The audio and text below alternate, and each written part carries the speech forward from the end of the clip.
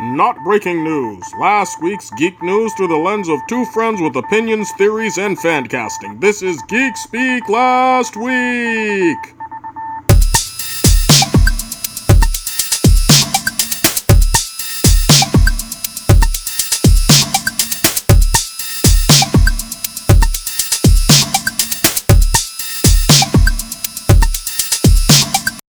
Hey guys, thanks for coming back for another episode of Geek Speak Last Week. I am Ed. I'm here with my partner in crime, Brian. Brian, say hello.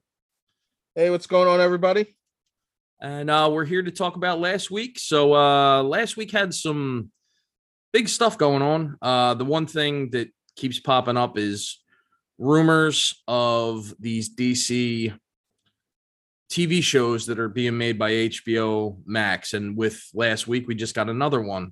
We're being told that there's going to be a Deathstroke series for HBO Max, which out of all the ones that have been brought up so far, this is the one I have the most, the most investment in, I guess. I think he's a character that we both love. So, but did you read the actual article? Because they're saying that if this is actually going through, this isn't going to have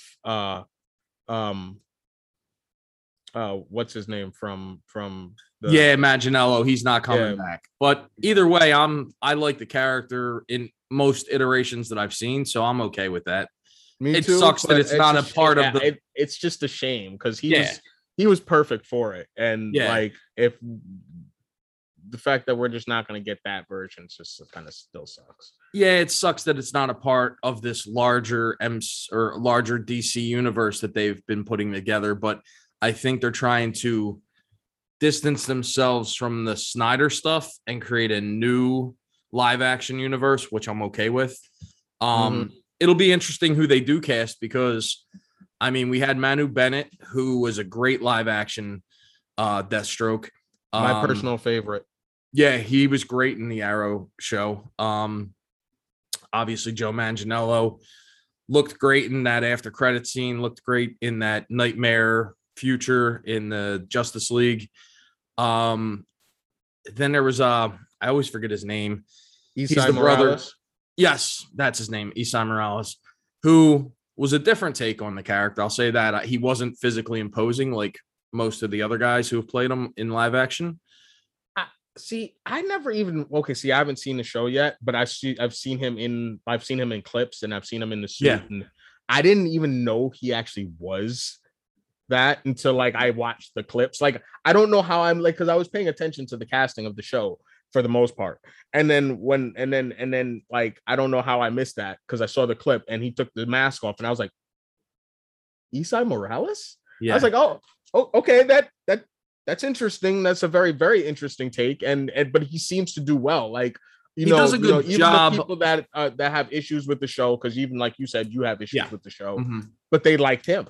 Yeah, he does a good job of being menacing. But if you looked at him, you'd be like, okay, he doesn't look like a physical threat. You know what I mean? I don't know exactly how tall he is or how much he weighs or anything, but you would look at him and be like, he's not a Joe Manganiello who's gigantic. And he's not a Manu Bennett who just looks like, you just look at his face and you're like, okay, this guy could probably kick my ass. He's unassuming. And when he's in the suit and when he's being Slade Wilson, he's very, calculating and things like that in the show. But when he puts on the suit, obviously, I don't think it's even really him in the suit. It must be a stunt performer, which is, fine. That's kind of part of the course. I don't know. This is that you got to remember that's you gotta remember who that is there. That's Manu Bennett we're talking about. No, I was talking about Esai Morales. Yeah, okay, I don't think that's him in the suit. Esai Morales, I don't believe did any of the actual physical fighting, but yeah, Manu Bennett probably did because he did all the stunt work in Spartacus, so I wouldn't be surprised. And he also did a lot of physical performing for the Lord of the Rings stuff and all that. Not Lord of the Rings. What was that called? The Hobbit movies. Crixus. Yeah, he was a great character in that show. God, we talk about the show way too much. I love that show. It's so much. It's so good. It is. So it really good. is. And I mean, even 10 years on now, it's still good, you know, because it transcended what everybody seemed to think it was, which was just TNA and gore. Yeah, I mean, which it has plenty of, but it was also a really well told story. Yeah, it was plenty of that. Really well told story with a great ending. Most shows, you know, don't always deliver on the ending. That show had a great ending. And even with the recasting of the main character, which kind of threw everybody off, they delivered, and that guy was really good in the role. Yes. Different, but good. Back to what we were talking about. Didn't even mean to go off on that rumors. Tangent. The rumors are spreading. The rumors, yes. We also got news that Rachel McAdams, fresh off of her voice work on last week's What If, it may be coming back in Doctor Strange and the Multiverse of Madness as another Marvel character, Clea, who, if you know the character in the comics, is kind of like Doctor Strange's wife at one point, and also another she's another sorceress. So that's interesting, but she's still being billed as her character name from the first movie, which is a little odd. Christine Palmer. Yeah, and there's some, you know, fan speculation that maybe Clea was undercover as that character the whole time, or you never know. I mean, there's so many things going on in Marvel right now. You never know what's going on really until they're going to tell us. You can speculate all you want, but I don't think it's as easy as us just coming up with, oh yeah, that must be what it is, because I wouldn't be able to come up with a really good explanation as to why she would be involved at all. I think it's going to be a multiverse kind of thing. Like that's what some people have said. Yeah, that's exactly what some people have said. They've said the exact same thing, that she might just be she's playing Rachel McAdams. She's playing she's playing Christine Palmer in this universe, but in a multiverse version, she's going to be Clea as well, which makes sense, and I could see that happening. It'll just be interesting because, and we'll get to it later when we cover What If, but there may be room for her to be Clea more than there is room for her to be Christine Palmer, in my opinion.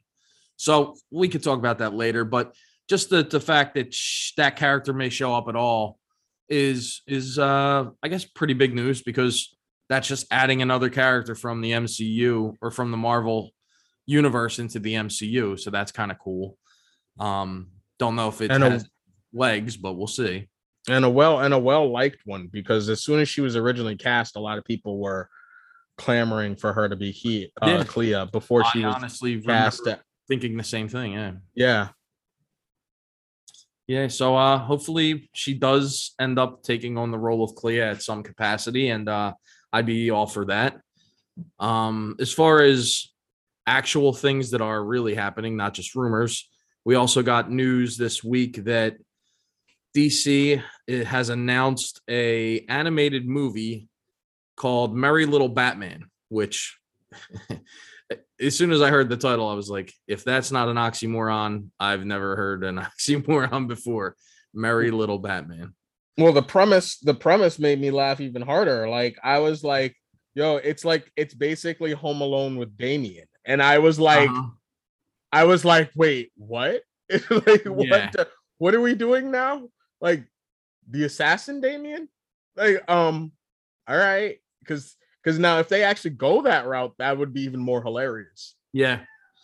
And, you know, with the animated stuff we've talked about, they've done so well in the past. And even as far as the Harley Quinn show, which is way out there, I mean, this could fall somewhere in between the two of them, actually be canonical and also be very over the top and funny and irreverent and things like that. So they've done some outside of the box stuff too. A lot of, like, back when they didn't have HBO Max, and back when they were still putting stuff out on Cartoon Network and in their little DC Nation block and whatnot, they had a bunch of cool shorts, like Batman oriented shorts, just DC character oriented shorts. They had these Black Lightning and his family oriented shorts that were absolutely hilarious and adorable. So them going back into like the weird and kind of, kid friendly, cute stuff only makes sense because all of that stuff was actually really well received. Yeah, I mean, I would be all for it. I think that just like we said, we always want different different genres represented in these movies. This is just another way of telling another story. So I'm hoping that it's good. It'll be if it is good, it'll be on my rotation for Christmas time, like all, a lot of other holiday classics. So that would be cool to be able to add that in. Did they say anything about the cast as of yet? No, they did not, but they announced it alongside other stuff and like re-announcing stuff like the new Batman animated show. I forgot what that one's called again. And then Aquaman like 3-part animated series called Aquaman King of Atlantis, which like I was like, what is this? And then I looked it up and I was like, oh, maybe I did see this and then just immediately just forgot it because of the style and stuff, because it's in that same style as that Thundercats Roar shit that almost came out. I remember like I saw the Aquaman stuff and was like, oh no, yeah, maybe I did hear about this and just forgot. Yeah, that looks like nothing I am interested in. Again, but like we said with the He-Man stuff and even the other new Masters of the Universe that's more cartoonish, it may not be for us, but it might be a way for other younger people or other people in general, not necessarily younger, their gateway into this universe. If they do it, then they just have to make sure it's not trash. And see, that was the thing. A lot of people didn't like the last iteration of Ninja Turtles, but it was good enough to make it through 2 seasons because it actually told a story. Like once it got going, people actually really started to enjoy the story and were like, oh, this is actually kind of a cool, interesting take on it. I didn't like the art style at first, but it grew on me and everything else. But this just doesn't look like it. I'm glad it's only 3 episodes. I'll say that and everything else. We're also apparently getting an Urkel Christmas movie. Yeah, you or told something me that. Like, dude, I saw it, but I just kind of skimmed over it because I was like, I mean, don't get me wrong. I watched that show when I was younger. It's not like it was my favorite show in the world or anything, but I remember it, and it's enough to where it's a part of nostalgia. So I guess it's cool. I'm just in shock. Yeah, it's pretty. I have nothing. Like, I'm exactly there with you, and I'm just like, I mean, and I actually loved the show, but I'm thinking to myself, who asked for this? Yeah, who's this for? Like, I'm not mad it's being made, but I'm really wondering who asked for this, and when they were sitting up there, were they like, you know what we should do? Because like someone pitched the Batman one, the Merry Little Batman, and they were like, yeah, that's cute, but you know what else would be really cool? An Urkel animated movie. And everybody like turned in their chairs and looked at that guy, and then they went, okay, yeah, let's do it, and then nodded and was like, yeah, that sounds like a great idea. I'm like, what? Don't get it, but I guess we're getting it anyway. And listen, it's going to be on HBO Max or whatever. I'll watch it. I don't care. Yeah, I may end up watching it. To be honest, I don't really have that much of an interest in it. But if it gets if it gets better feedback, then maybe I might check it out. Because sometimes you never really know with these things. Like Christmas Chronicles. That's one of my new Christmas things. Oh yeah, that's a good. Those both of those were really good. Yep. That was just fun times. What else is there? Oh, the Aquaman suit, which you seem to be very upset about. I don't like. I really don't like. I didn't even like it when the new Shazam suit came out. I was like, why? That first one was fine. The first one looked good. Why are we getting another version of this suit? I don't need it. Once you have it that close, I don't know why they do it. This one, I mean, the end of the Aquaman movie, when he shows up in that orange and green suit, it's perfect. Now, unless they have a really good reason for introducing a new suit, which I highly doubt they will, that it'll make no sense, for one, which I find annoying. And you told me, yes, it has a little bit of a background in the comics. I remember him wearing a blue suit at some point in time. And I remember it looking stupid as shit and being like, why are they changing the classic look? Why? It just doesn't make any sense to me. And this one, it's super dark. It looks like garbage to me. Honestly, I think I hate it. I hate the way it looks. They should be skewing more on trying to lighten things up than make them dark, in my opinion. I think that green and orange suit looked great. I think that Shazam suit in the first Shazam looked great. I think that all the suits of the superheroes in the Justice League, when it was less muted and more vibrant, looked better. So it just annoyed me that they're even changing the suit at all. But then again, if it makes sense plot wise, I guess I'm okay with it. But I don't know. My first impression was like, why are they changing this? It looked great before. What are your thoughts? I think I feel like this is going to be a more of an Iron Man situation where there's multiple suits. But Iron Man had a reason. You don't have who's to say that there isn't a reason for this? Maybe there's a stealth situation. Maybe seriously, who knows? He's going to a part of the ocean that they've never been to or something. I don't know. Maybe it's a diplomatic thing for all we know. I don't know. Like I said, he's dyeing his hair blonde, so I really don't see them taking him out of the orange and the green directly after they just put him in it, after he said he's going to be more comic accurate now that his hair is going to be color coded right. So I really think it's going to be a story thing where he's got to wear it for a little bit, but it's not for the entire movie. And even if it's for half the movie, he'll be back in the orange and green for the most climactic battles or whatever. So because we didn't even really get it in the first movie anyway. Yeah, exactly. Which was, I was like, oh, they finally gave it to him. Great. Oh, this next movie he'll be wearing it. And then they released that picture and I'm like, what are they doing? Why? Or maybe the suit gets not destroyed but gets battle torn and he has to wear something else in the meantime until he gets fixed. I don't know. I just the same reason I thought it was real stupid in Superman, or not even in Superman, in the Justice League. They were like, oh, put him in the black suit. There would be no reason for there to be a black suit at all.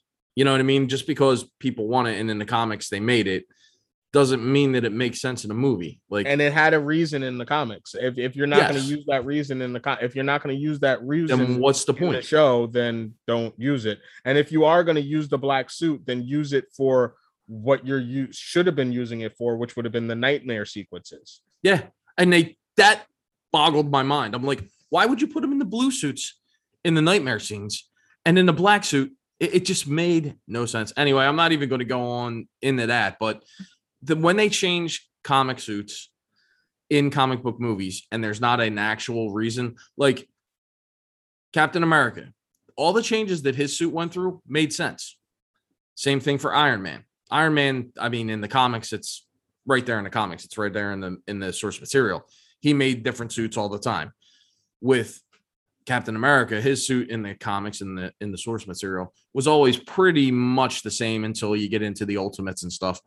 But in the movie, you get a reason why he changed from the propaganda suit to the actual suit that he wears fighting later in the movie, and then the alterations that they made for the Avengers, and then the alterations that they made for the Smithsonian suit. So it all kind of makes sense. It kind of has an actual reason. This, until I see the movie, I'll dial this back a little bit, but it looks like there will be really no reason. And it seems like DC has done this in the past, and it just bothers me. And I couldn't even tell you. I don't know why it bothers me so much. It just does. It's like, if you already have something that looks good and it works, why are you going to go and change it? If it's not broke, don't fix it. I feel like once you have the suit, you should change the mechanics of it to make it easier to get in and out of. You shouldn't need to change the aesthetics. Yeah. If you want to change any of the aesthetics, you can change them to make certain things pop more or something like that. But don't completely change the costume so much. Yeah, it That should it shake. is so different from the last one. Oh yeah, no, it's got the same, it's got the same color scheme and the same like outlines, but there's so much extra or so Right. much, for no reason that. And in certain characters, that makes sense. Changing the functionality of a suit for Batman, but keeping the aesthetic makes sense. Changing the suit at all for Superman makes no sense because it was one suit that came from his home planet that was specifically designed for a person of his house. So there would be no reason for more of them. You know what I mean? That's where I'm coming from. I mean, same thing with the Aquaman thing. He got that suit at the end because that was the King's suit that he took that was actually the same trident, which wasn't the other stupid ass trident that they gave him in the first Justice League movie, where it wasn't a trident at all. It had 5 points, and that was idiotic. Just things like that. Like if there's only one suit, then why are you making more suits? It makes no sense. Even with the Wonder Woman 84 thing, they kind of came up with a reason why she would have that golden armor. It made, sense within the story why she had it. But just changing shit for changing shit doesn't make sense to me. But she's pretty much still had the same suit from exactly back from World War I all the way through Justice League. And they may have even made little changes. Yeah, there are definitely some changes. If so, they were so minor that it didn't jump out in my face and go, that is a completely different suit. Why would she have that? You know what I mean? But yeah, that's just my tangent on it. I didn't care for that suit. I thought that suit kind of looked real dumb. Unlike Peacemaker suit that looked very comics accurate. And that'll lead us into our next thing. We got a little bit more background on that Peacemaker show that's coming out for HBO Max, which I'll be watching. I liked his character enough in Suicide Squad where I'll definitely be checking it out. So the new information we got, just more background on what the show is actually going to cover. And I think you said that there was an interview with the director saying that this is basically his version as of right now, what this will be a sequel to the Suicide Squad, which kind of makes sense. Yeah, be prepared to see John Cena walking around in that suit a lot more again, because he was wearing it all the time for all the press stuff. So as soon as that gets closer, he'll be all out there again, rocking the Peacemaker gear, having a ball. It would make no sense to change it. That helmet, even if they were going to change that helmet, they would have done it before this movie because it is, silly looking. But that makes sense within the style of that movie because things were so over the top and they actually pointed out and make fun of it. So keeping him in the white pants and that classic uniform is kind of part of that character, and he's just a ludicrous character, so it makes sense to keep it all the same way. But basically they're saying that it's picking up pretty much right after the events of that movie, right? Yep. And yeah, like you said, it's a spiritual sequel until he hears otherwise. I mean, he'd love to do another one, but right now there's nothing on the table. So yeah, James Gunn is one of those guys where I think he's going to bounce back and forth between Marvel and DC because he's done well for both of them. Yeah. And they would just be, cutting off their noses to spite their face if they were like, oh, well, he's doing DC movies. We're not bringing him back to Marvel. I think that Marvel's too smart for that. I think Guardians is his next movie.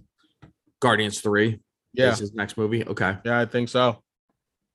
Which he's done a great job in the first two, so I have nothing but faith. Did he also do the holiday short that they're doing, or is that an animated thing? He's working on that, I believe. I don't know if he's directing it, but I know he's definitely connected to it. Well, that'll be out the end of this year or the end of next year? I think the end of this year. Well, that's pretty cool. So yeah, I mean, I'm excited for whatever comes down the pike with anything's James Gunn, because I liked the majority of his movies so far. I'm excited to see what he does next, and if the next movie is Guardians, I'm wondering who they're going to bring in, because they brought a lot of the I would actually like them to bring the original crew that he kind of brought in as cameos in the second one. Yeah. And maybe focus on them, because I think that would be really cool. I don't know if that's necessarily going to happen, because I think Dave Bautista kind of said that this last one is his last go around as the character of Drax. So we'll see what he has in store for the Marvel stuff. But as far as right now, I think he's just executive producing that Peacemaker show. He's not directing, right? I believe so. Yeah. We also got some news this week on some video game stuff, so I'll throw that over to you, Brian. You said there was a Predator one out. Yeah, it's been out for a little bit, actually. Predator Hunting Grounds, I think, came out like 8 months to maybe a year ago. It's a asymmetric game where I think 4 friends, it's either 4 or 5 friends, get in, and basically 4 of them are playing as soldiers and one of them plays as the Predator. And you actually have like objectives to try and fulfill as the soldiers, and in order to get through the mission. And meanwhile, the whoever's playing as the Predator is basically trying to pick you guys off and take you out. As playing as the Predator, you actually have different classes, and you get with different abilities and different strengths and stuff like that. So I was looking into it. I never see. Here's the thing about the PlayStation Plus. That's what I'm getting to. It's one of the PlayStation Plus games, and it's free for the month. So if you have PlayStation Plus right now, basically when after Tuesday, it will be up. It will be free. You can download it. You can put it right into your library and not download it, and then download it whenever you want at any given time after that. So if you don't have the room right now, just put it in your library and you're good. And then if once you have the room, you can download it onto your system and play it whenever you want. I have gotten so many games through PlayStation Plus because it's the end of the system. Basically we're coming down to the last couple of years, and they're putting stuff that's only like 7 to 8 months old out there. Sometimes I got the Final Fantasy 7 remake for free. I got the Uncharted collection for free. Like, that's 3 massive games, and they're all hits. So it's ridiculous. So how much is that a month? Huh? How much is that a month getting the plus? It's 60 I think it's like 60 for the year. Okay. And or 65 for the year. It's worth it because I've already made up for it. And listen, with the free games, even if not all of them are bangers, like, you'll make up for it within like at least 2 months worth of PlayStation Plus games. Okay. Like, I mean, like, because you're gonna get at least 2 really good games that you would still probably be paying at least $55 for or $45 for. Right. And now they're yours for life, for free. And in some cases, like a couple months ago was the Horizon Zero Dawn. I got the complete collection. So that's everything. That's the entire game and all the and all the DLC. Okay. So it's really worth it to have it. And plus, I mean, like, you kind of need it to play the games online anyway. So it's that part always got me, but it ends up being worth it because those free games it's just banging. The other free game is Hitman 2, if you're into the Hitman games. So the other video game news was Midnight Suns, which will be coming out for all platforms, last gen and new gen and PC. And it's being actually made by the people that made XCOM. Now, you said I'd know more about it than you do. I only know more about it because I actually did the research on it because it was released. I've never played XCOM. I've heard of XCOM, but I've never played the games. It didn't look like something I would be into, though this spin on it does. It's basically a tactical turn-based RPG, and in most cases it was like a future military setting. So that did nothing for me. But now that you're using Marvel characters in a dark fantasy, a dark fantasy setting. Not, and I don't mean like Dungeons and Dragon. I mean like all their dark sorcery So they are characters mixed basically in with their Avengers characters. the Midnight against- Suns are essentially Marvel's version of Justice League Dark. Yes. Is that an accurate description? That is a very accurate description. So it's usually people like Doctor Strange and Ghost Rider and Blade and some others, and they've mixed in with your normal Avengers type characters, and it looks like an interesting game because you get to set things up when you make your attacks and stuff. So you can literally like aim your attack so that the attack hits the person and that person hits this barrel and the barrel explodes, does extra damage to them and the people around them and stuff like that. So it looked more interesting than the whole military version of that. So I was, I was intrigued, if anything. I'll buy it or not, I don't know, but like I said, it's out there for people that do play games like that and people that happen to like Marvel as well. So I did have one question because I looked up I watched the trailer for it and it showed a little bit of gameplay. And the one thing that there was like cards would come up on the screen. And I read some of the people, they had their own comments for this on YouTube. And everybody was like, I was interested in that until I saw the cards. Is that something that is only for that type of game?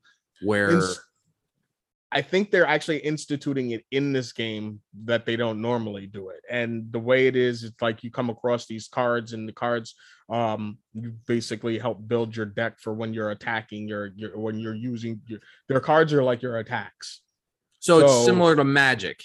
Yeah, to a point, yes. Okay. So you can build up different cards and find different cards to supplement your attack menu for each character.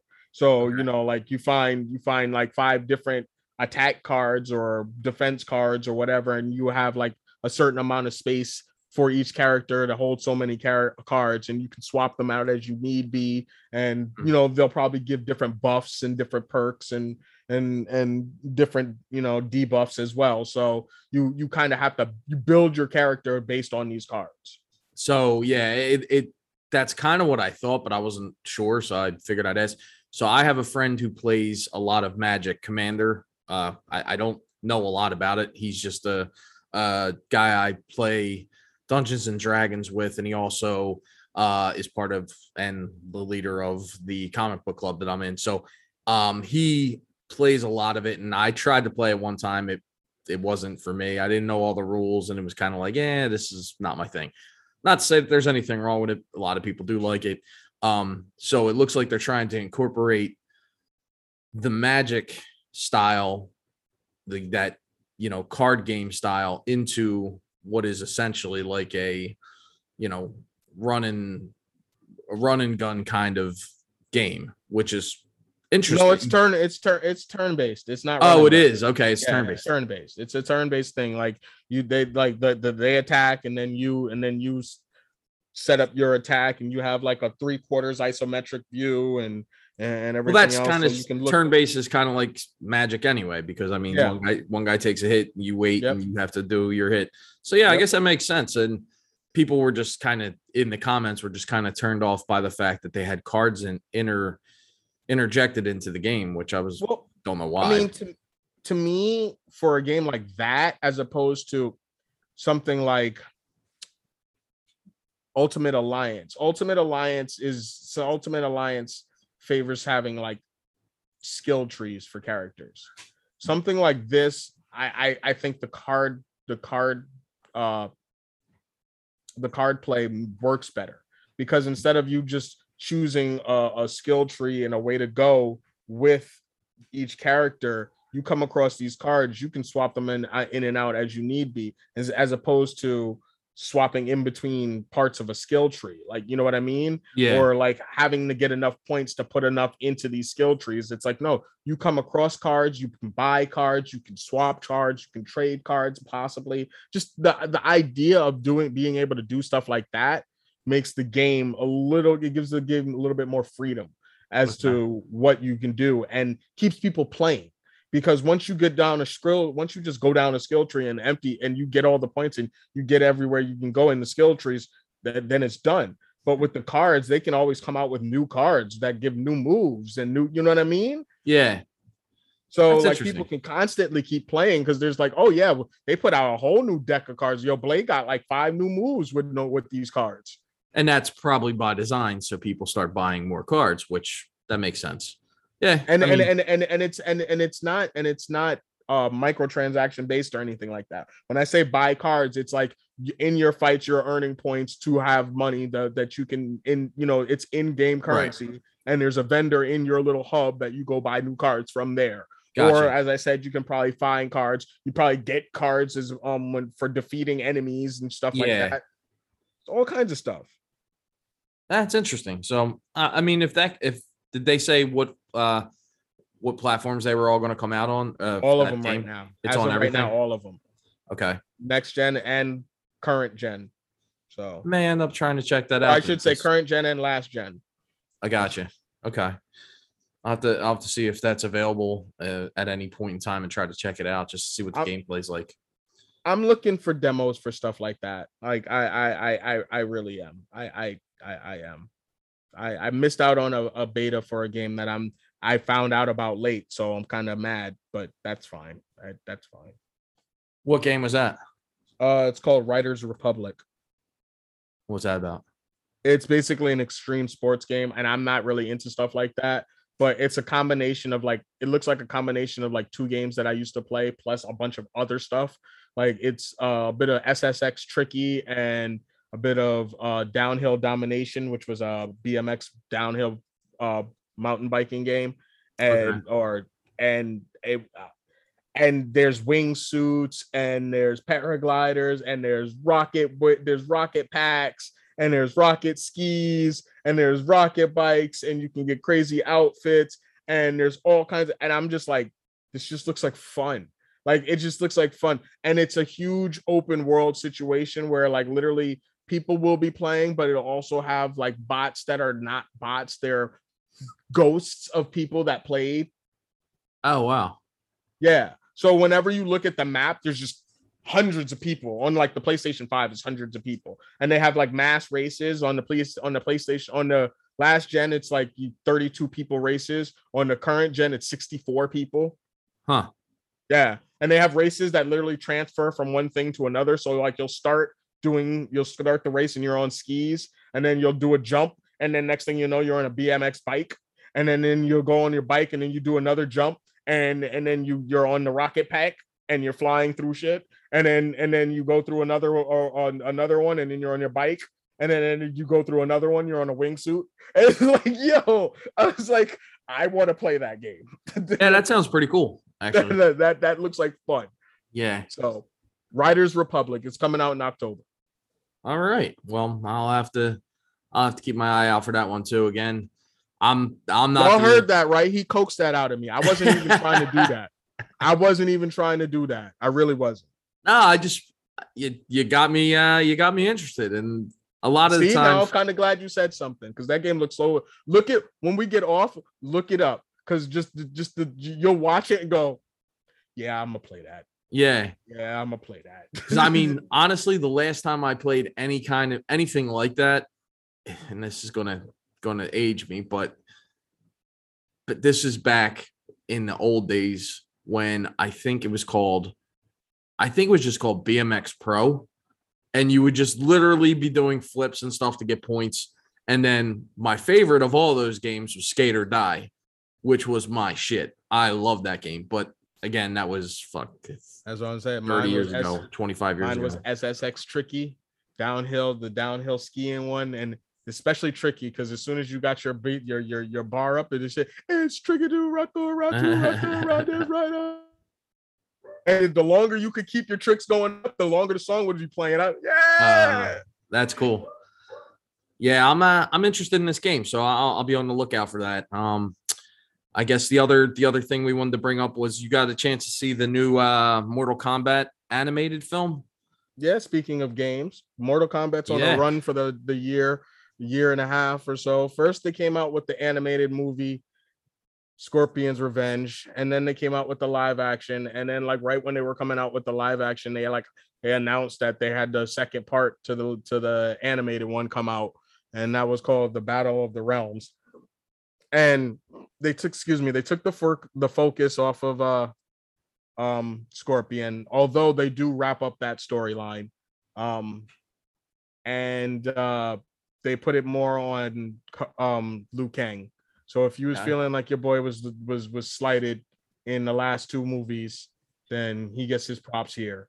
I can't really, I don't want to spoil it. Just like the first one, the action and the violence is just on point. It's Mortal Kombat. It's animated Mortal Kombat. I mean, there's X-ray shots, there's bone crunching fights, and I mean, there's an actual tournament where it like actually feels like, oh, okay. Some fights don't. I will say this: it's gonna shock you because not every fight ends in a fatality, and then you understand why. It's like, oh, okay, wait, we're actually doing a tournament. We're doing a tier system. Like this person lost and they get to move on, and then this person gets like a second chance, and but you know how that's gonna go after that. Right. But it was good animation wise. I like this animation for this. I'm a little disappointed that they're using the same animation style for the Injustice animated movie. That being said, it makes sense because they're the same people that made, and the people that make Injustice are the same people that make Mortal Kombat. So they probably got this in a deal. Yo, if you do this, we'll do a 3-picture deal. Right. We'll throw in, we'll do 2 Mortal Kombats and an Injustice. And gotcha. And they was and Warner Brothers was like, okay.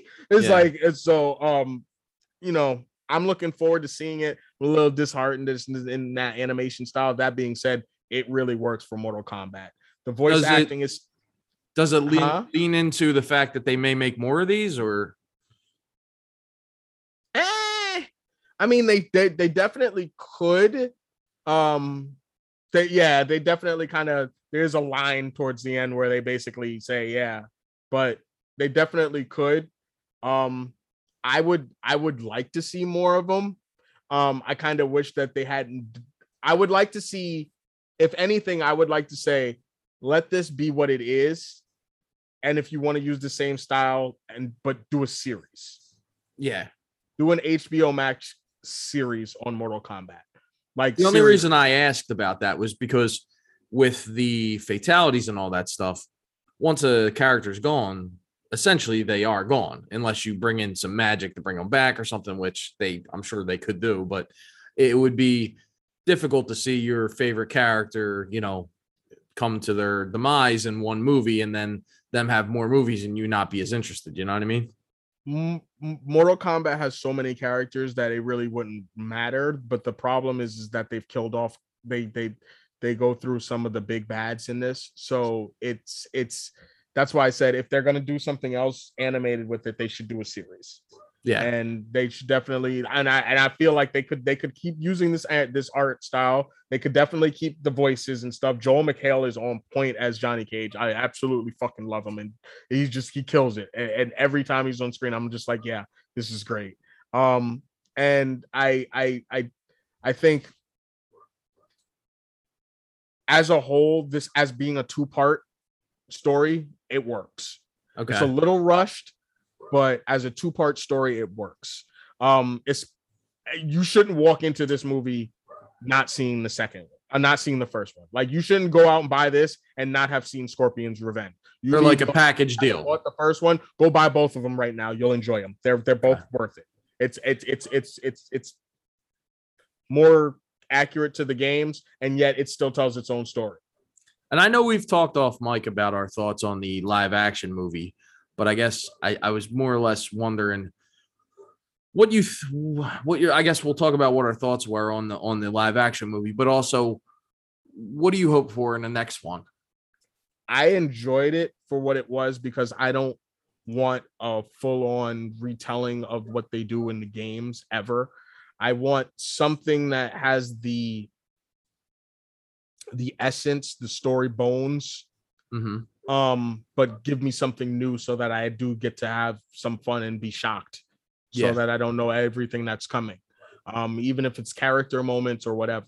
What I want in this next movie is I want, like, personally, my choice for Johnny Cage, unless he's actually as funny as I would like him to be, would work but I see where other people are going with like choosing the Miz and stuff, because I think he could really pull. I don't think that's the thing. People are like, I'm like, I don't think he's a bad choice at all.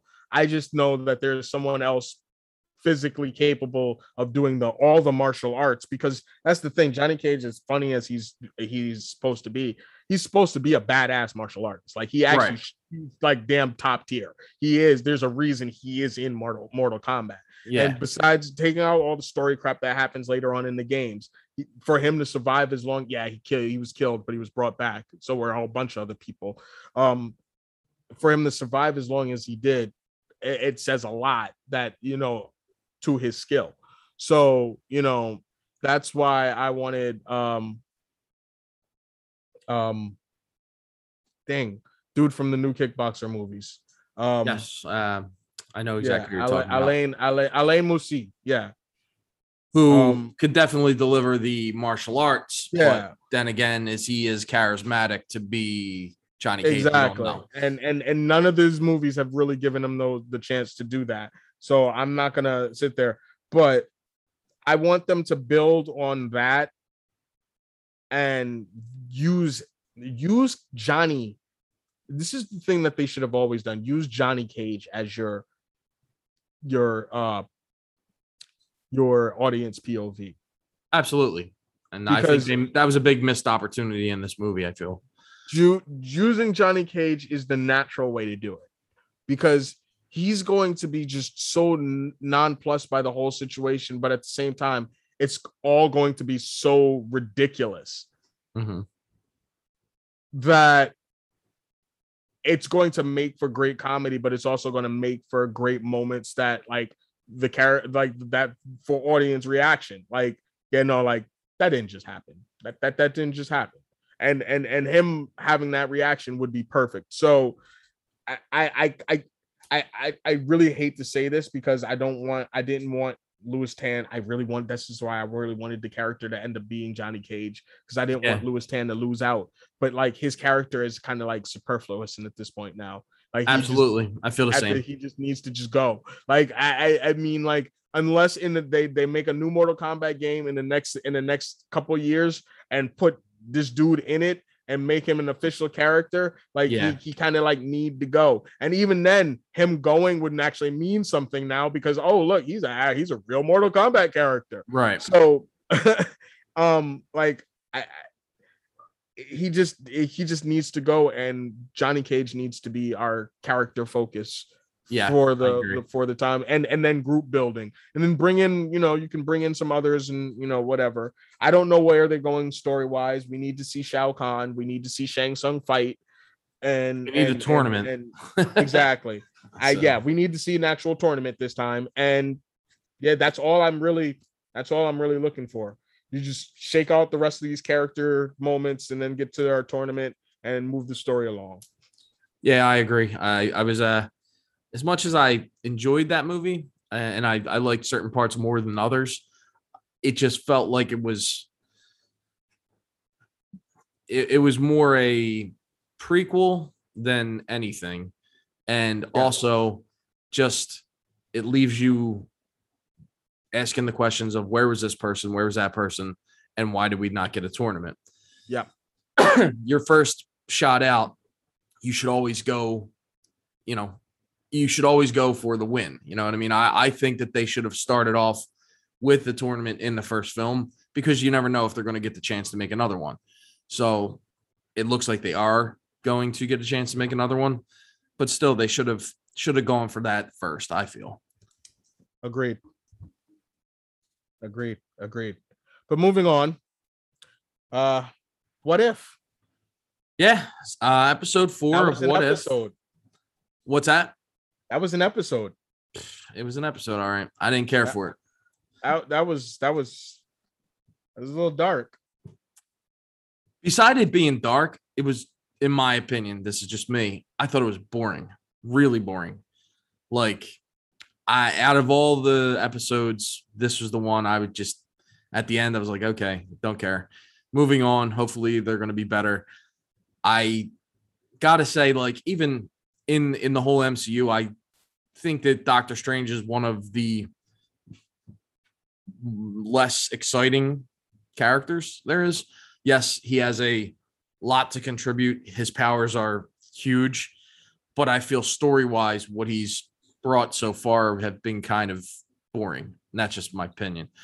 But this episode, Doctor Strange in the comics is pretty much a character who is really very cool or very boring, depending on who writes him. right? And I do. He's a very hard character to pin down. So it's like they don't have much to do with him, and now they're going to hopefully give him more to do with moving forward. Yeah. So things will be a little bit more exciting.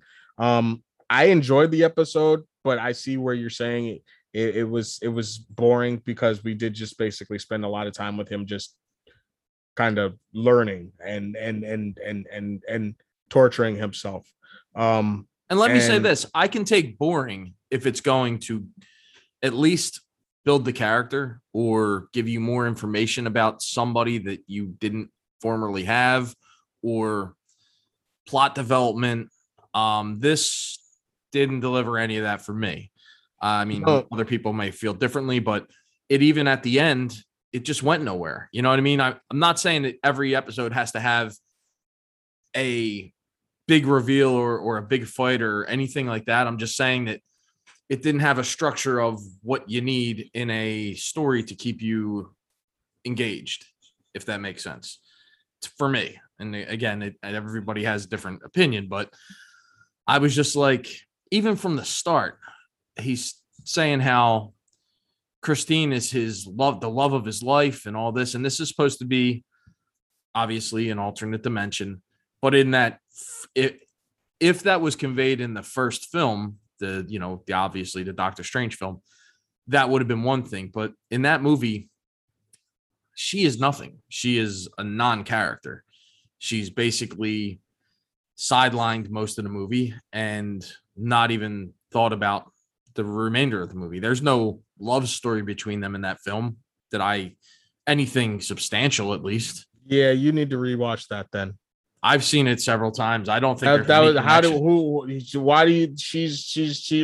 the person that he goes back to when he's having his issue, when he's stuck.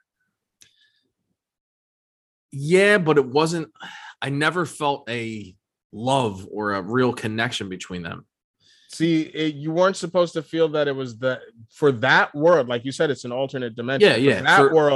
For that world, it wasn't. That was sort of the two ships that missed each other in the night, where they sort of flirt, where they supposed to have a flirtatious relationship, and they're still friends. And in alternate world, though, they never broke up.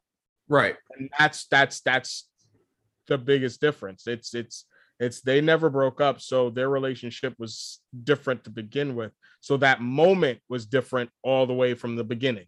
That the moment that changed where she gets in the car with him was different because everything before it had changed. Mm-hmm. Yeah, I get that. All right, let's go to this. You tell me, what did you think of the episode? And then we'll go from there. And I'll jump in if I have any kind of thoughts on it. Because I just overall, like I said, I just didn't care for it.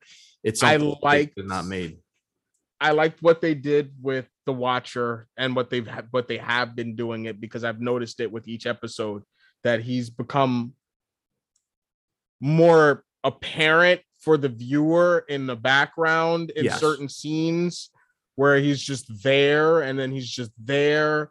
And I like the fact that the more powerful, spoilers, sorry people, the more powerful Dark Strange got, the more he became aware of the Watcher, to the point where you get to that point at the end where he actually does talk to Strange. And I like the way they did that too, the way he just kind of zooms in, like he's there, and they zoom out and you see everything that we don't see normally, and he's just like, oh yeah, it's like we're in his sphere, we are now in his sphere of relevance. And then as he says, is like, you're not a god. It's like, I'm not a god and neither are you. And he backs out of his sphere and the world. I thought that was really well done. Like it just and this is the thing that gets me. I feel like we're still going to get. I feel like he's the one that we're going to see again. That Doctor Strange is the one that we're going to see again. I would agree with you in the fact that it's cool how they are trying to show with each episode how the Watcher is becoming more and more involved in what's going on and becoming more a participant in what's going on where he's not supposed to be. He's supposed to just stay back and watch. But Uatu in each of these episodes seems to kind of be coming further to the forefront. And in this episode, finally does speak to the characters the character in the show. So I do think that that's where it's eventually leading. I think the show's I think he'll probably be the Nick Fury archetype of this show, where he has to put together a team to fight possibly Dark Strange. I think that's entirely possible, and probably more than possible. It's probably almost a probability at now, which I can't say that it'll be bad or good. I just hope that they can make Doctor Strange more engaging in the future. I just felt no engagement in this, and that's my biggest problem, I guess. That also I'll agree with, because the voice acting was a little weird. Honestly, when they first showed Christine, I was like, who's she supposed to be? She doesn't look anything like Rachel McAdams. She is played by Rachel McAdams, voice cast as Rachel McAdams, but I honestly didn't know who she was for the first 5 minutes. I'm like, who the fuck is she supposed to be?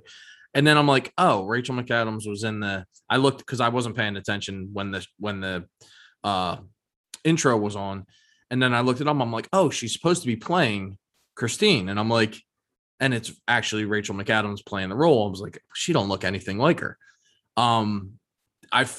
There was that kind of like threw me for a bit, but I mean, I don't know. Overall, I just thought this was a huge miss this episode. Whereas each of these have been good. Again, the second episode probably being heads and shoulders above the other two, but this one I just thought was a total miss. I could take it or leave it. Doesn't matter to me. I think the thing that threw you off visually is they made her look like she normally looks. They made her blonde, and she's not blonde in the movie. Even she wasn't as, you know how Rachel McAdams has very sharp features? She has a sharp chin. She has a sharp cheekbone. She has a sharp nose. And also she, as beautiful as Rachel McAdams is, and I think she's a very beautiful actress, but she has like those little like moles and stuff on her face, which are kind of like very recognizable and very much a part of who she is when I think about her, at least. Or like if I was going to try to pick her out of a line, I'd be like, oh, she's obviously her because of those moles. I think that they could have incorporated that into the art design to make it a little more apparent. But then again, maybe it was something she's like, oh, well, I have these in real life. I'd rather not have them in animation. I have no fucking clue. But it was just, she was so visually different than the character who's in the movie, that it was odd for me. And it took me a minute to realize who she was supposed to be. And even more so the fact of like, they're, like you said, this is an alternate universe. So the fact that the relationship is different makes sense. But like, you put together the visual differences and the relationship difference, and it's like, who is this supposed to be? To me, in the first couple of minutes, and I'm like, oh, this is supposed to be this version or this universe's version of Christine. And I'm like, okay, they could have made her look a lot closer to what Rachel McAdams looks like. It's a small gripe, but overall, like I said, the whole thing was just, maybe it just wasn't for me. Again, who knows? Not everybody likes everything. So I just thought that it was a miss.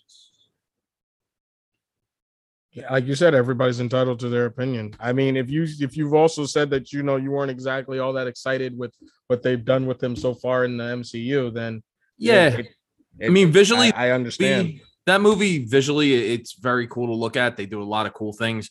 I especially like the end of that movie where he's using the time stone to reverse time and like rebuild the city and doing all that stuff. Very cool. When he goes to bargain with Dormammu, I thought that was very cool.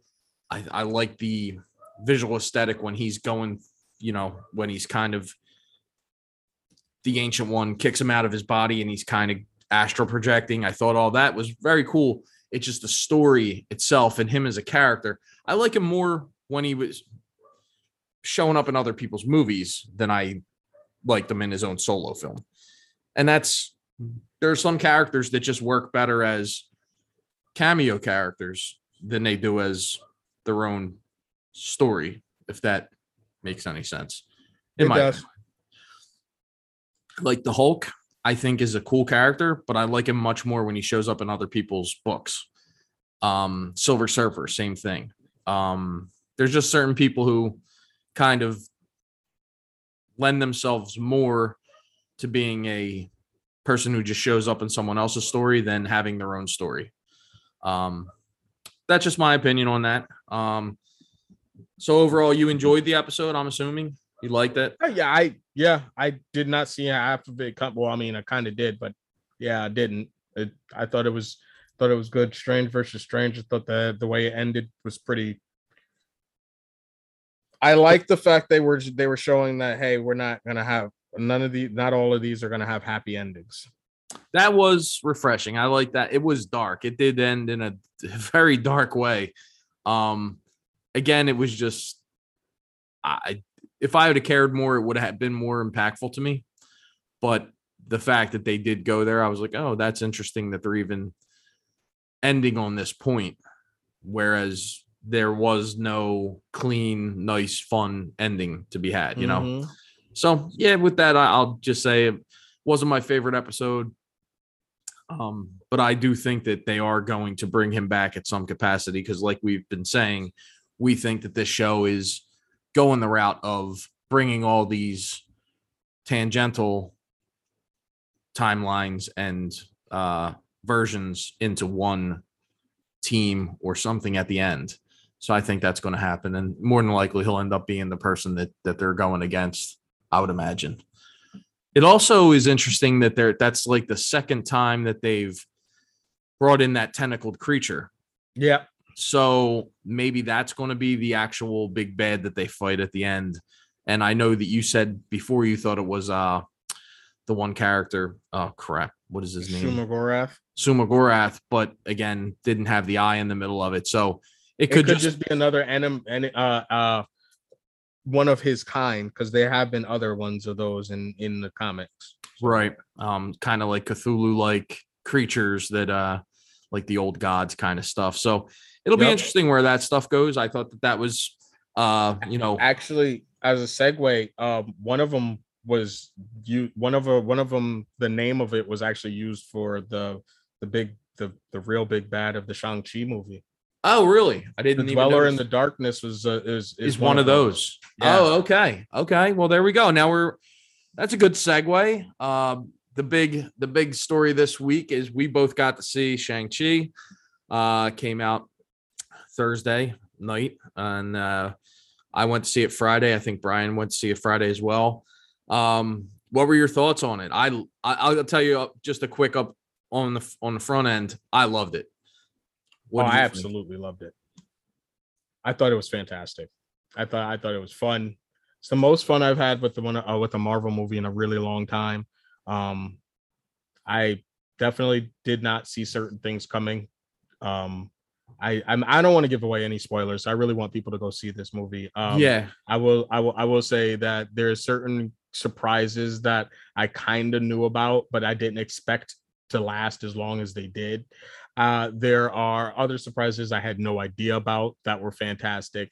And I'm really glad that they were able to wrap this and tie it all so well into the rest of the Marvel universe without forcing it.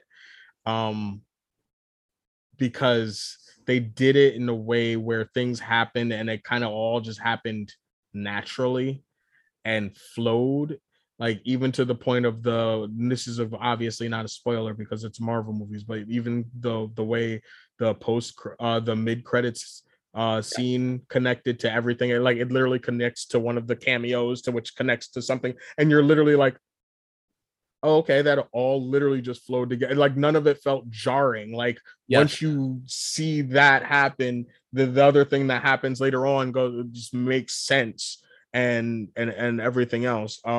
Here's what as a I'm going to Marvel say. We're going to do a couple minutes of spoiler-free talk up front, and then I'm going to give a spoiler warning, and then we are going to talk about this movie in detail because I can't just not talk about it, and there's going to be certain people who want to hear this stuff. So All right. we're going to give it a few minutes. You give your generalizations. I'll give my generalizations, and then I'm going to give us a spoil. Going into spoiler territory because there's some stuff to unpack from this movie.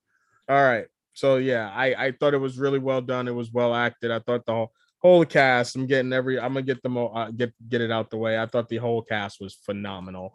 Yeah. My daughter is not an Aquafina fan and came out of that movie was like, I did not dislike her. Like I was like, no. As a matter of fact, I really enjoyed her. Like I thought she became part of an emotional heart of the film that I did not expect, and Yes. not that I didn't expect an emotional heart in the movie. I didn't expect her to be part of it, like a major part of it, the way it was. And I really enjoyed the fact that they were able to put so much of Asian culture, not just Chinese, but definitely mostly Chinese culture up there on the screen for everyone to behold and enjoy and love. The family moments were very touching, and I just really enjoyed everybody in this movie. I mean, Michelle Yeoh and Tony Leung were just phenomenal as always. I mean, I've been watching both of these actors, these legends since I was a kid in various Hong Kong flicks, and and neither one of them has slowed down, and neither one of them has lost a step. And then Simu Liu really just held it down. Like I really was just the young lady that was playing his sister, Mungus Young. Also, I found out she's a classically trained theater actress, so she's mostly done theater. She hasn't done movies or anything like that. So this is not just her first big Hollywood movie. This is like her first big movie, period. And she killed it. She killed it. Some people have a screen presence to them, and she definitely does. So good, so good. Yeah, I'm gonna just reiterate the same things you said. The cast was phenomenal. Simu Liu, maybe the biggest breakout star since like Hemsworth as Thor. He is that good. He is maybe better. His comedic timing, every time he's playing things with any kind of drama, he's just really good. I mean, he's really, really good. And his chemistry with Aquafina was phenomenal. I'll go on the same thing. I don't always like Aquafina. I've seen her in a handful of things. Sometimes she's a little annoying to me. I thought everything she said in here was great. I think she delivered her lines perfectly. She did bring heart that I didn't expect. She brought a lot of heart to the film. And Tony Leung, he was fantastic. One of those, again, nothing new for Marvel, but another sympathetic villain that Marvel seems to do so well. And there was definite points where you're like, oh, I can see why he's so feared. But then again, can just put his hand on his son's shoulder and you're like, oh, he's not all bad. There's a reason he's like this. So I really enjoyed the movie. The effects, which you didn't really touch on, fantastic. Even to the point where there's sometimes towards the end, some things going on and they look absolutely realistic. Like you could reach out and touch this thing. That's how realistic it looked. Whereas a lot of movies, sometimes they have that uncanny valley where you're like, there's still something off there. You know what I mean? Or it's unfinished, or it doesn't look exactly right. It looks like a character standing next to a artificial character. And this, you couldn't tell, in my opinion. I couldn't tell. It looked fantastic. The fight choreography, amazing in every fight scene that they had. I mean, we talk about how sometimes, things are too choppy and, I hate that kind of choreography. This was all very fluid, very much. You could see everything very clearly, and it lent to the storytelling. It wasn't just action for action's sake. I really enjoyed that. As far as the music too, the soundtrack and the score was awesome. To the point where when I came home, as soon as I came home, I just downloaded it and I've been playing it in the background as I've been doing stuff around the house. Yeah, it was. It definitely set the mood for a lot of those fights. Yeah. And just a lot of the quieter moments. I mean, I know you mentioned Simulu's chemistry with Aquafina, but the stuff that he did with Tony Leung and Munger Jiang as the with the father and sister just were just so good.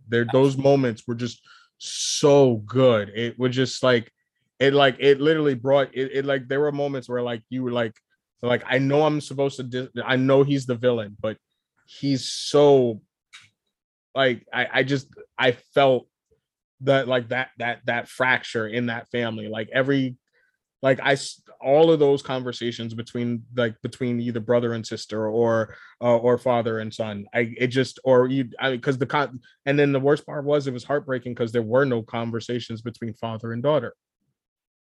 Yeah, and that was a major part of the movie. Yes, it was I guess culturally like he refused to see, and like he said, he refused, like she said, it was so good. Excuse me. there was a lot to love in this movie, honestly. People are comparing it to Black Panther, obviously, because it kind of gives you that scope of I guess more or less basically they give you what this culture is. They build this world that you can absolutely see and live inside, just like Black Panther. Oh yeah. And it's also obviously it's first movie, and it's a story of the main character, just like Black Panther. Visual style is comparable to what they did in Black Panther, but totally different. I mean, comparing the two isn't really fair, just to say that they were both both origin stories, both very much about the culture of the character. But that pretty much is the end of the comparisons. Really, I think that they are wildly different, but both of them deliver absolutely. And I don't even call Black Panther an origin story because of the simple fact that he already existed technically as a character full blown from Civil War. And I don't think those are actually two. Black Panther and Spider-Man are two characters that we have actually not gotten origin story for, technically, in my opinion, in the MCU. And I'm fine with that because of the way they were introduced in Civil War. They were created basically or as already existing entities, and they've just been fleshed out since then. And I'm completely okay with that. So I actually count Shang-Chi as the best origin story in the MCU so far, next to Iron Man, to the first Iron Man movie, because that one not just set the bar, but the movie as a whole, as an origin flick, was actually rather good. Just in general. But this had a hero's journey that was very different than what we've seen, because a lot of the Marvel movies have predicated themselves on that whole flawed individual going in. And yes, this is very much the same situation, but it's flawed for different reasons. Yeah, and I definitely really enjoyed that aspect of it. But so we got to mention this before you even move forward anymore. Do you remember? And you probably don't, because it was in passing. The first day we started this, we were having a conversation, and you corrected me on how to pronounce your name. Oh yeah, okay. I had actually been mispronounced. I was pronouncing it as it was spelled. Right.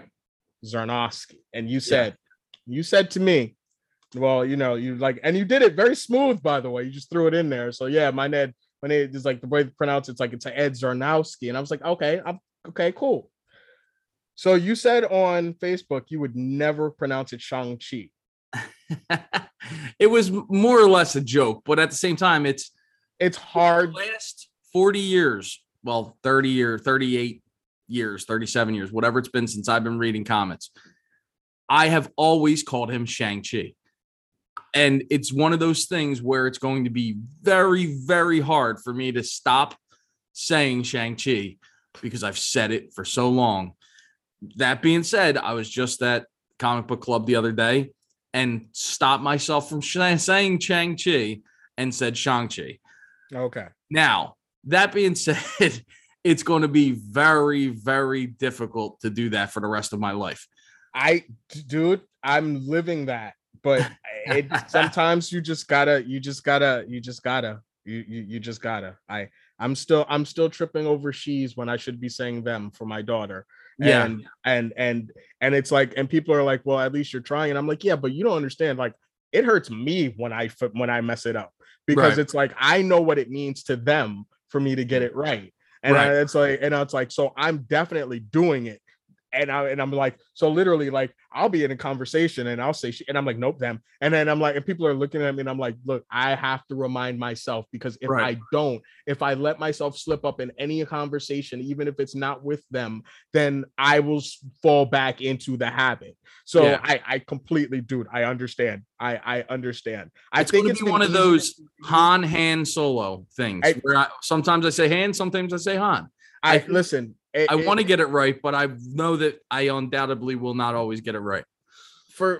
And plus they even say Han in certain movies. Yes. So it's like it's like, so the thing is I definitely get it. It's just that it was like, why did he say that? And then I'm like, but I get it, because I thought about it too. I was like, I know there's something, and I can't think of what it is, but there's something that I was saying a certain way for forever, and then found out that it's like, you say it a different way, and I was like, what? Ra's al Ghul. Yeah, yes. Ra's al Ghul, Ra's al Ghul. Yeah, it was Ra's al Ghul forever. It was Ra's al Ghul. It was Ra's al Ghul. But it's Ra's al Ghul. I'm like, Ra's al Ghul. And I've always actually read it as Ra's. I never read it as Ra's. So some people say Ra's, some people say Ra's. The correct way in certain media is Ra's. The correct way in certain media is Ra's. So I don't know what the real one is. At least now we established that Shang-Chi is the actual way to say it. Can I just absolutely say that moment, and here we go. Spoiler warning, everybody. Yeah, let's get it.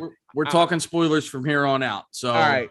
That moment where they get to Taolo and he has to introduce them, and he introduces themselves and he says their full names, I was just like, that just sounds so fucking cool.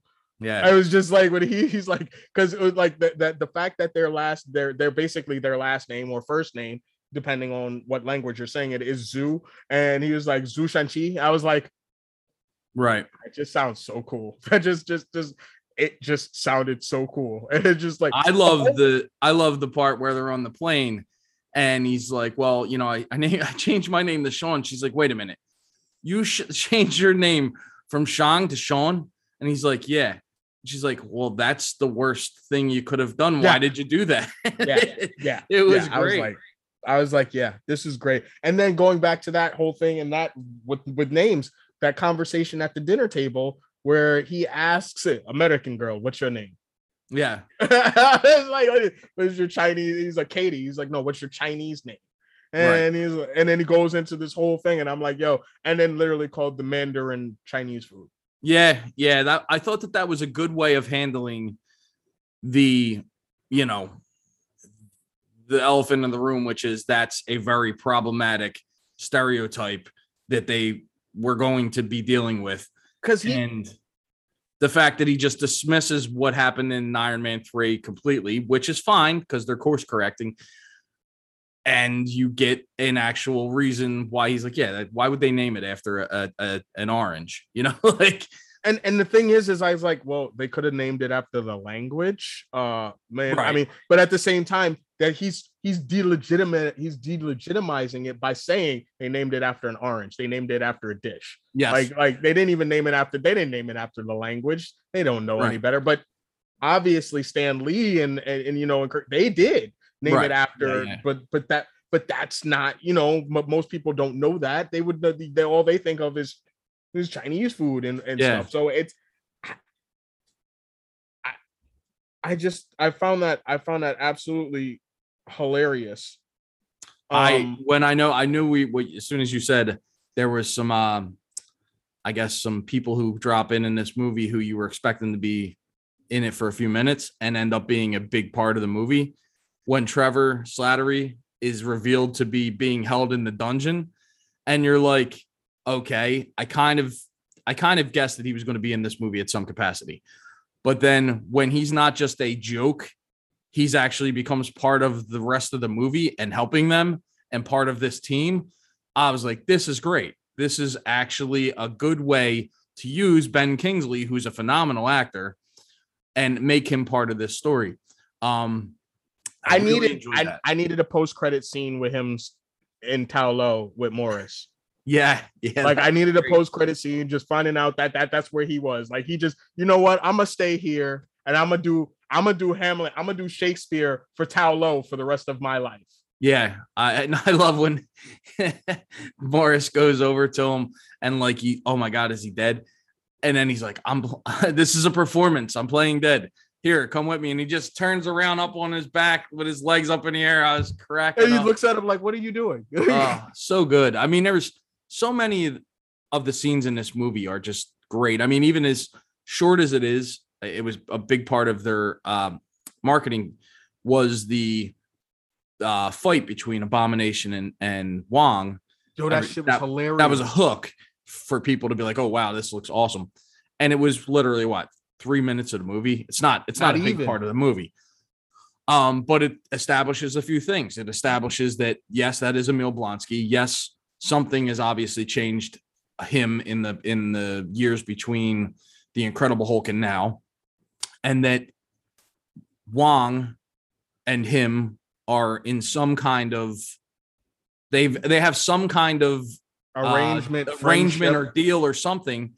But what is that arrangement or deal? We don't know. That was really, really cool. I love the fact that when you're walking by and you see all these people in those rooms that are fighting, you see one who's like an Asian woman fighting a guy, and that is and it's in the credits. She's named Widow. She's one of the Black Widows that escapes at the end of the Black Widow film. Nice. And she's fighting an extremist soldier. Yes, she's fighting an extremist soldier because he's got the glowing skin and you can see underneath of his skin. There's just a lot of little things like that in that scene in particular. I mean, what there's so much jammed into this movie. That first fight, I love how it was done where you got the people showing up on the bus and they're coming after him, and the whole time he's just kind of brushing it off. He's like, whatever. And even when they grab him, he's like, whoa, calm down. As soon as they touch Katie, he's like, now you fucked up. And that's when you know that there's something more to this relationship than just friends. You can tell he really cares about this girl. Right. Which I didn't think was forced. Sometimes in these movies, they force these love connections. Like Thor, the first Thor, when he meets Natalie Portman and all of a sudden they're in love. That was handled poorly, in my opinion. There was no build up to them caring for one another, but these people have known each other.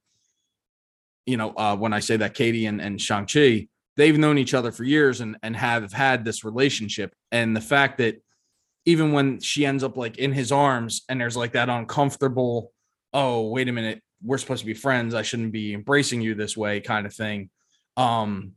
It's just organic. It was natural. It didn't seem forced to me at all. And it happened several times throughout the movie.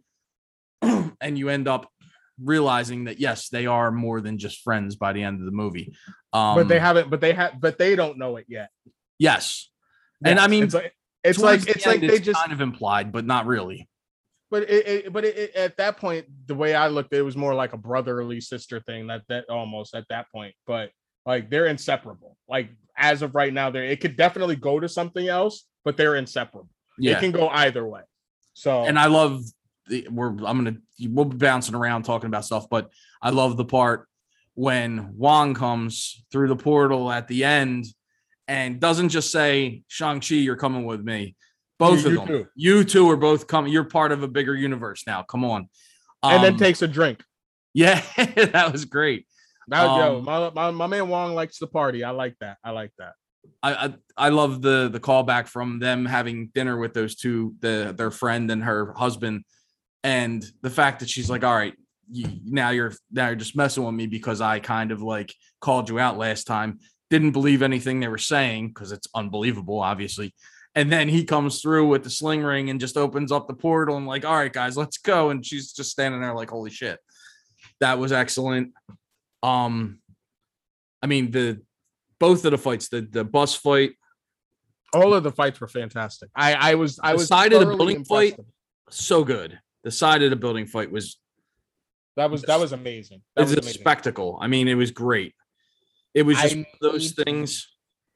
I need to run and go grab something real quick. Sorry. Okay. But yeah, no, I absolutely 100% agree. If you have seen it, you know what I'm talking about. They are on the side of this building, and it's almost like a Jackie Chan film where not only is every movement is fluid and it's leading to another opponent, and he's using the planks that are on the structure as weapons, and he's using people to throw to other people and swinging off of one level down to another level, barely, almost getting hit by somebody, but then them accidentally missing, him falling through. It's such a physical performance that he's giving, not only an emotional performance, but he is absolutely capable of doing all these things. And that's one of the best things in the movie is that he has done I think almost the majority of these stunts. And that's why you can get so close with the movements and the fight choreography, and they get to actually see him doing this stuff. You actually get to see everybody who's doing these fights up close because they're actually doing them, which is a lot different than when you have studio actors and, certain people doing these fight scenes where they're just cutting it like static cuts to hide the face of the actor or hide the, body type or whatever it may be. This is an actual martial artist doing these things, so you can capture them in a way where you can see the whole fight. And I think that was very refreshing. When they have these big elaborate fights, you can see the actual physicality, and you can see the people, and the people who are doing it are the actual actors. That fight on the side of the building, Brian, I mean, that was Jackie Chan. It was just one of their stunt coordinators who actually ended up passing away during the filming of the movie used to actually work for the Jackie Chan stunt coordinator. Yes. Jackie Chan stunt team. This is one of the reasons why a lot of those moves looked so familiar. The whole thing with the coat on the bus was like straight out of Super Cop. Like the stuff on the side of the building, like you said, was very much inspired by Jackie Chan kind of stuff. And even the later Wire inspired stuff was more inspired by like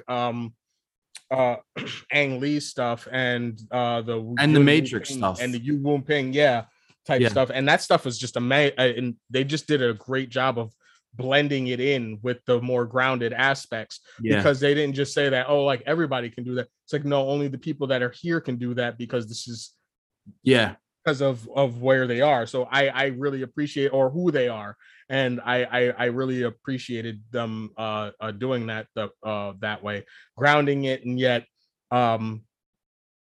giving an explanation for the otherworldly aspects of the martial arts. And then all the fact that all of those martial arts that they were doing were all real. Yeah. Like, you know, like if the Tao Lo one was basically Tai Chi, and he was Shang-Chi was basically doing Wing Chun. Yes. And it was just so much fun to. I love martial arts, but I also love what the term is called wuxia, which is like the fantastical romantic martial arts films. And we don't get enough of those, and especially we definitely don't get them here.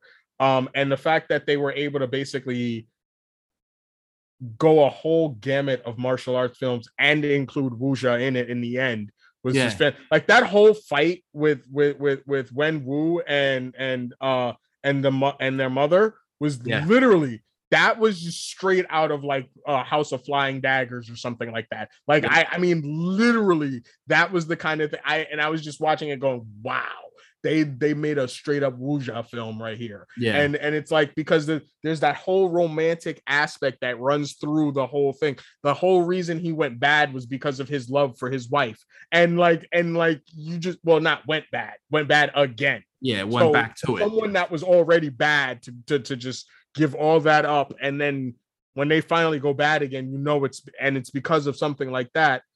Again, the sympathetic characters, but you understand that they're still not a good person. And they just did such a good job of just showing that romance build, and like that whole opening, really, that was straight up out of like a whole bunch of movies I have on my shelves. Like they you could literally take just literally this line was from this movie, and this line, and not literally, but that idea. And you know the Star, they were able to, and they were just able to encapsulate 50, 60 years of martial arts films and put it into this movie, because and they did it respectfully. Absolutely. Respectfully. It was, and then really well done. In the game too, they really did take it to a new. They did take some things to a new level, because there was things that they did that only Hollywood would do in a kung fu flick, and I actually appreciated that they were able to add that flair, but still be respectful to these martial arts films, because those they did a really good job. Oh God, that's one that I will be watching over and over. And don't even get me started on those 10 rings. Those things were so fly. The way that they showed the powers and showed just the physicality of them and what they could do.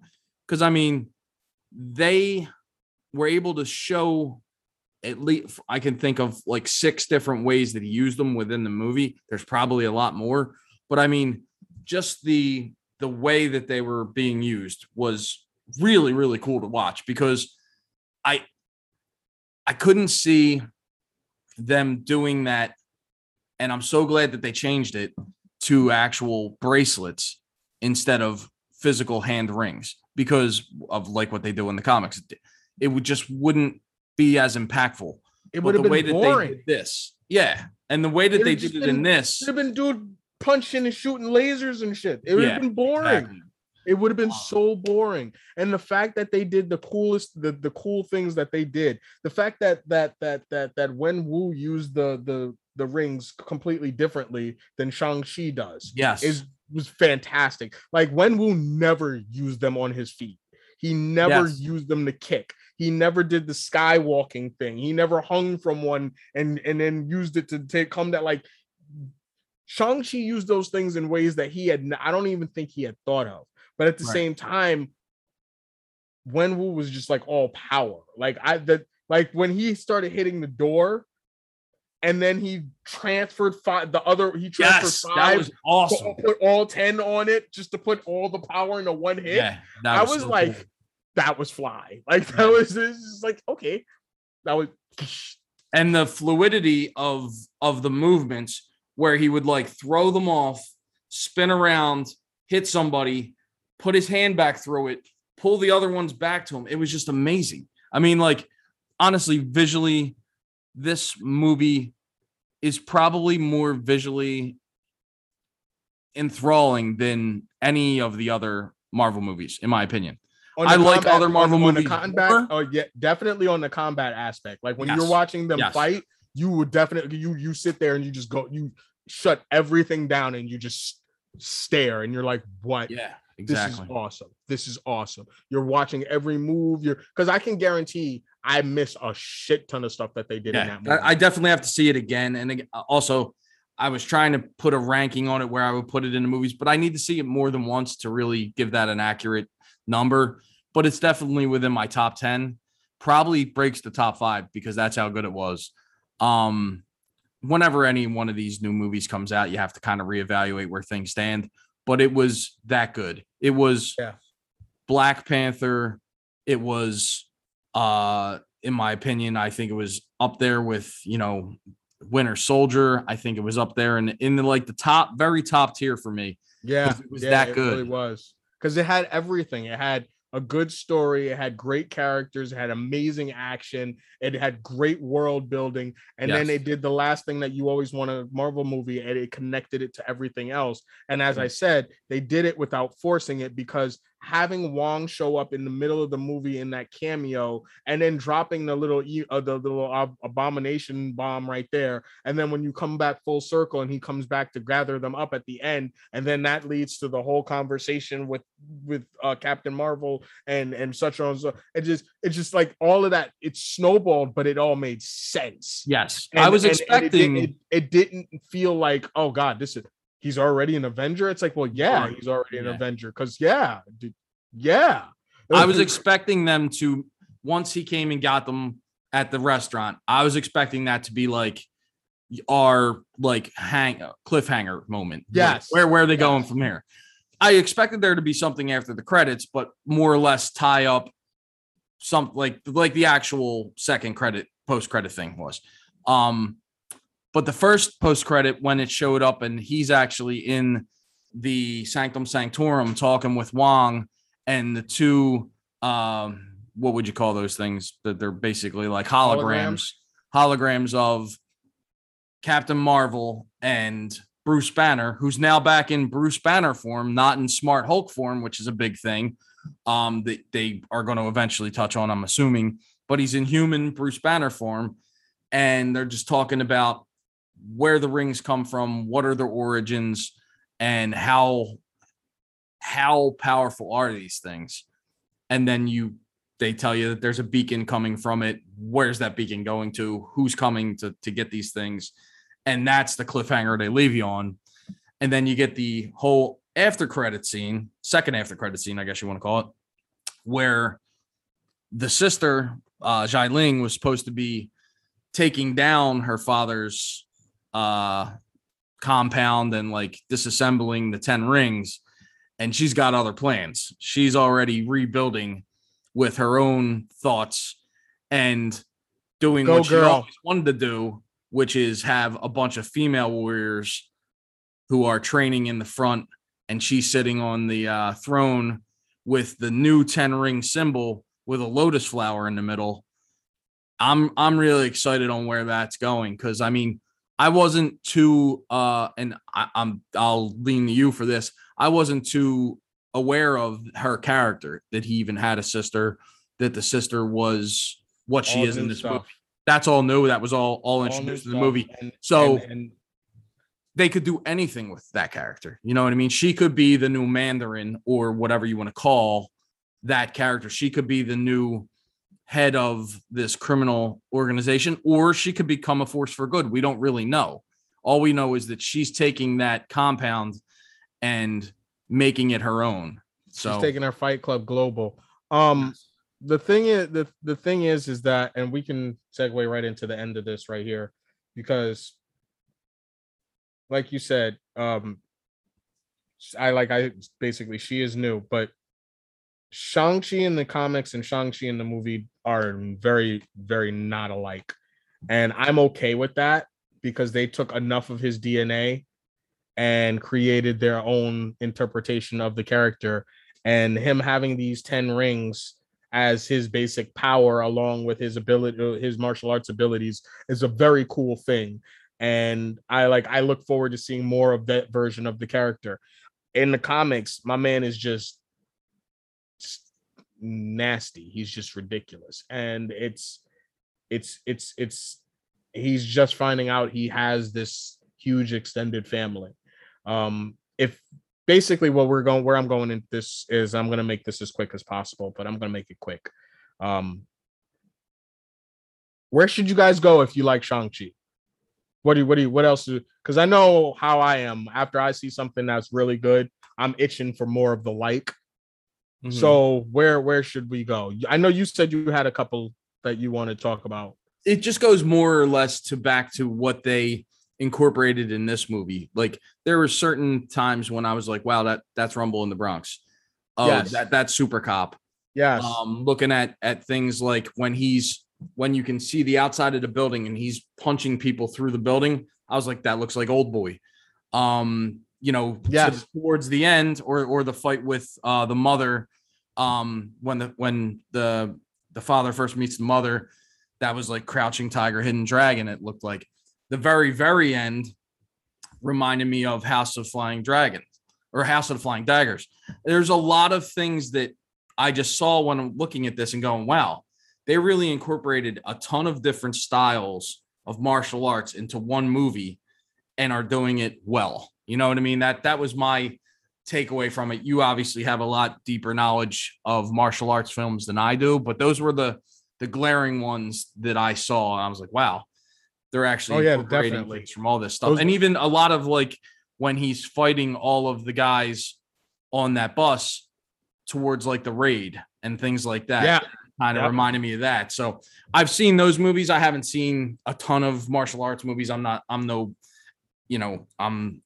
expert in them or anything like that. But those were the ones that were glaringly opposite, glaringly apparent to me just watching it. Yeah. No, you had those, and those are all classics, and those are all good ones. And if you guys have not seen any of those movies, then you definitely should go out and see those. Since you mentioned House of Flying Daggers, I'm gonna go with another Zhang Yimou flick, which actually that's the director. And actually has Tony Leung in it, and Hero, which is actually on Amazon Prime. That was a fantastic movie. Beautiful to watch. A great story. And if you like that, he had his most recent film was Shadow, which is on Netflix.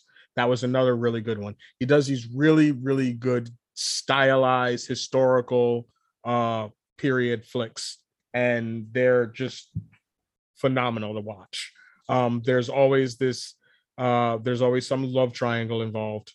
And they're some of the best wuxia films that you will ever see, because people are always floating and using weird weapons and cool shit. Like if you saw House of Flying Daggers, you know exactly what I'm talking about. Mm-hmm. For TV shows, Into the Badlands on Netflix and Warrior on HBO Max and Amazon Prime. Those are both really good shows. Really fantastic shows. They have some really good martial arts, really great storylines. Warrior, for instance, is actually based on some notes and writings of Bruce Lee that he created after he helped co-create Kung Fu, and they basically just stole that and ran with it and did their own thing. So Warrior is what he came up with after the fact, and his daughter is basically an executive producer on it. That show actually stars one of the guys that's in Snake Eyes. For comic books, Master of Kung Fu Battle World, which stars Shang-Chi and basically reimagine the world in a giant wuxia world, the Marvel Universe in a giant wuxia world. So you literally have characters like Daredevil, Black Panther, and even the Punisher reimagined as martial artists and drifters in this martial arts world, along with obviously like Iron Fist. This happened during the most recent Secret Worlds crossover, where Doom was basically God, and he had all these fractured worlds that were like alternate realities. I actually just found out about this when I was looking up comic books just to get for myself, and I saw this and was like, how did I not know about this? So yeah, I'm gonna be grabbing that. Iron Fist Heart of the Dragon is the most recent Iron Fist run. That's the one that I was just recently talking about, where Okoye has become an immortal weapon. Right. Yep. That should be really interesting. But if you want some Shang-Chi comics, Marvel vs. Shang-Chi is a small, well, when I saw it, it's like almost like a pocket size anthology of some of Shang-Chi's more recent comic adventures, just like little one shots where he's either appeared in like other comics or other characters stuff. Most famously, it actually has the issues where he trained Spider-Man in the way of the spider, which was one of my favorite appearances in comics recently. And then lastly, there's Shang-Chi Brothers and Sisters, which was the miniseries that introduced him to his extended family that I was talking about. He ends up actually having half sisters and half brothers, and becomes the supreme commander of the Society of, I think it's like the Society of Weapons or something like that, of living weapons, and each one has a head, and he is the head of, he's brother hand, and if you're brother hand, you're the nastiest because you don't need a weapon. All of the other ones are weapon oriented, so like brother staff, so it's like the brotherhood of the staff, the brotherhood of the axe, the brotherhood of the daggers, so on and so forth. Right. So yeah, this is the new world that he's introducing, that they just introduced, and it's called Brothers and Sisters. It's a, I think it's a 4 or 5 issue comic, or 4 or 6 issue comic. It was actually really good. I have it right here. And now he's got another ongoing that's spun out of that, and that one I will be picking up soon. So if you really like that kind of stuff, if you really like Shang-Chi and you really enjoyed the martial arts aspect of it, oh, one other one, Son of Shaolin from Image Comics. That was a mini series that came out a couple years back. That was really interesting. I thoroughly enjoyed that one. And on Netflix, you can watch Baki or Kengan Ashura for good martial arts action anime. So there. And yeah, before we go, I know you always ask me if I have anything else. Real quick, to your friend that was asking about the anime. Yeah. As I just mentioned, Baki and Kengan Ashura, if you enjoyed Shang-Chi, he did say that you went with it. You went with him to see that, right? Yeah, we went to sit together. Yep. Okay. So if you enjoyed that, for anime, I would definitely say watch Baki and Kengan Ashura. They're both on Netflix. They're both series. They both have some really crazy martial arts. They're both more grounded. It's not Dragon Ball Z. Ain't nobody flying around blasting nobody, but it's still heightened stuff, and it's still a lot of fun. But on that note, I want to say, get at me if you. I need to know what else you like if you want me to make this list for you. I don't know what else you're into. Are you into sci-fi? Are you into fantasy? Do you like big robots? Did you like Pacific Rim, or is that not your thing? Like, did you see Ghost in the Shell? Did you see Alita Battle Angel? Did you like either one of those? Let me know. And this goes out to any of our listeners. Like, if you want in on this, this list making thing that I'm about to do, because you haven't watched any anime and you want to know what to watch, let me know what you like too. Hit us up at our email, GS what is it? Geek Speak? GSLW pod at gmail.com. Yep. And or just hit me up or hit us up on Facebook. I'm always checking. I'm literally checking like every other hour. So yeah, it's not every hour. So Mike, you have your orders. Yeah. you gotta put together a list. Everybody else. But yeah, if anybody has any feedback, as always, or would like to, get some recommendations, please go to the Gmail account. That's gslwpod at gmail.com. Hit us up on the Facebook page and let us know. We would love to hear what you guys are watching yourselves, or what you'd like recommendations on. We want some recommendations too. Yeah, absolutely. I mean, I'm told all the time by Brian things that he's watching, and other friends of mine that what they're watching. So I'm always up, and I'll watch anything. Honestly, I know that sometimes I'm like, I might not get to it right away, but I will always read something. I'll always watch something. So if you guys have something that you think we would enjoy, let us know. And then I guess until next week, we're gonna sign off, and we will see you guys next week to talk about last week. Until then, this has been Ed. This is Brian. Have a good one, guys. All right. Thank you guys for listening. We'll talk to you later.